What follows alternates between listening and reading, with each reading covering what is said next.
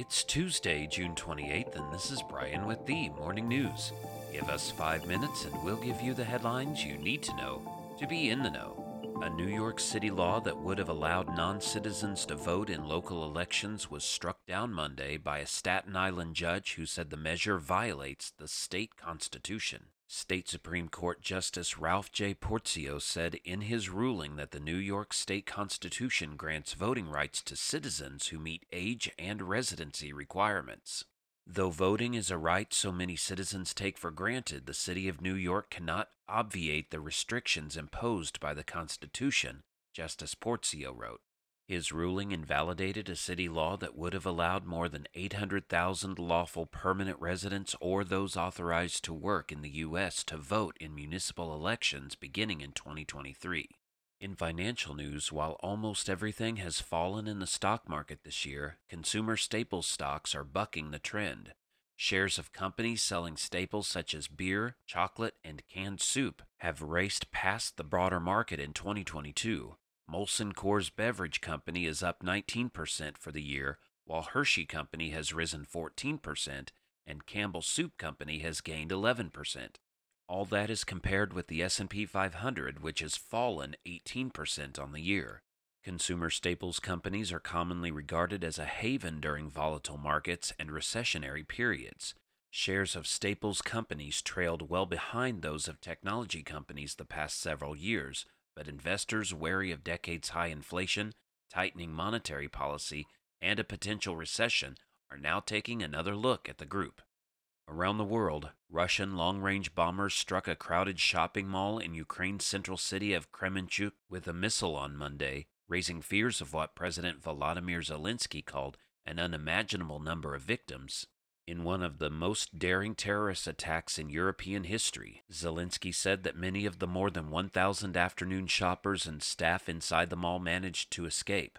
Giant plumes of black smoke, dust, and orange flames emanated from the wreckage, with emergency crews rushing in to search broken metal and concrete for victims and put out fires. The casualty figures were changing as rescuers searched the smoldering rubble into early Tuesday. Ukraine's emergency services reported late Monday that at least 16 people were dead and about 60 wounded. Back in the U.S., 3 people died and a number of passengers were injured when a cross-country Amtrak train collided with a dump truck Monday afternoon in rural Missouri, causing several cars and locomotives to derail. The Southwest Chief Train 4 was carrying approximately 243 passengers and 12 crew members when it hit the truck at 12:42 p.m. local time at a public crossing near Minden, Missouri, about 85 miles northeast of Kansas City.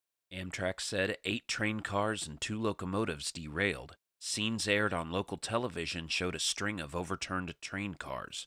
Corporal Justin Dunn, an officer with the Missouri State Highway Patrol, said there were multiple injuries, but he didn't elaborate. Medical helicopters transported the injured to area hospitals, the Highway Patrol said in a statement.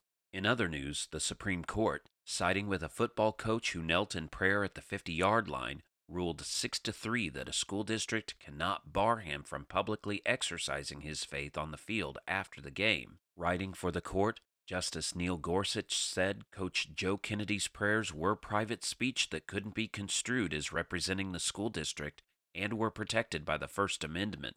The court rejected arguments that the public devotions could be seen as coercive, particularly to the players, who depend on the coach's approval on matters ranging from time on the field to college recommendations.